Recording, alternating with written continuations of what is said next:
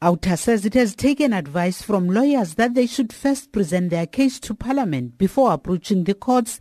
OUTA chairperson Wayne Duvenaga says the 400-page report titled "No Room to Hide" has been developed with strong legal arguments. We've joined the dots to put together a very compelling document which has been devised and developed in a manner that can be literally taken to court.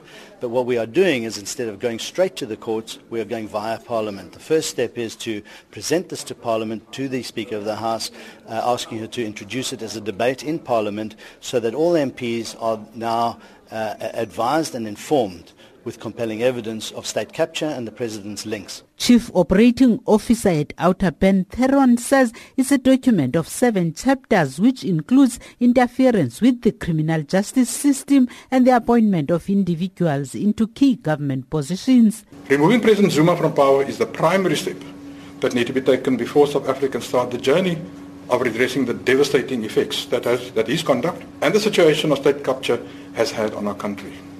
A judicial commission of inquiry into state capture does not halt our action.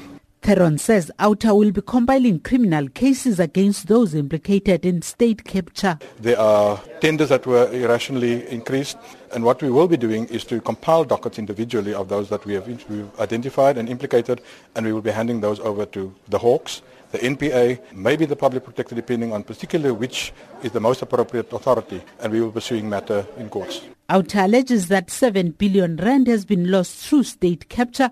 Parliament has confirmed that it has received the report. The presidency could not be reached for comment. I'm Thandiswa Mawin, Cape Town.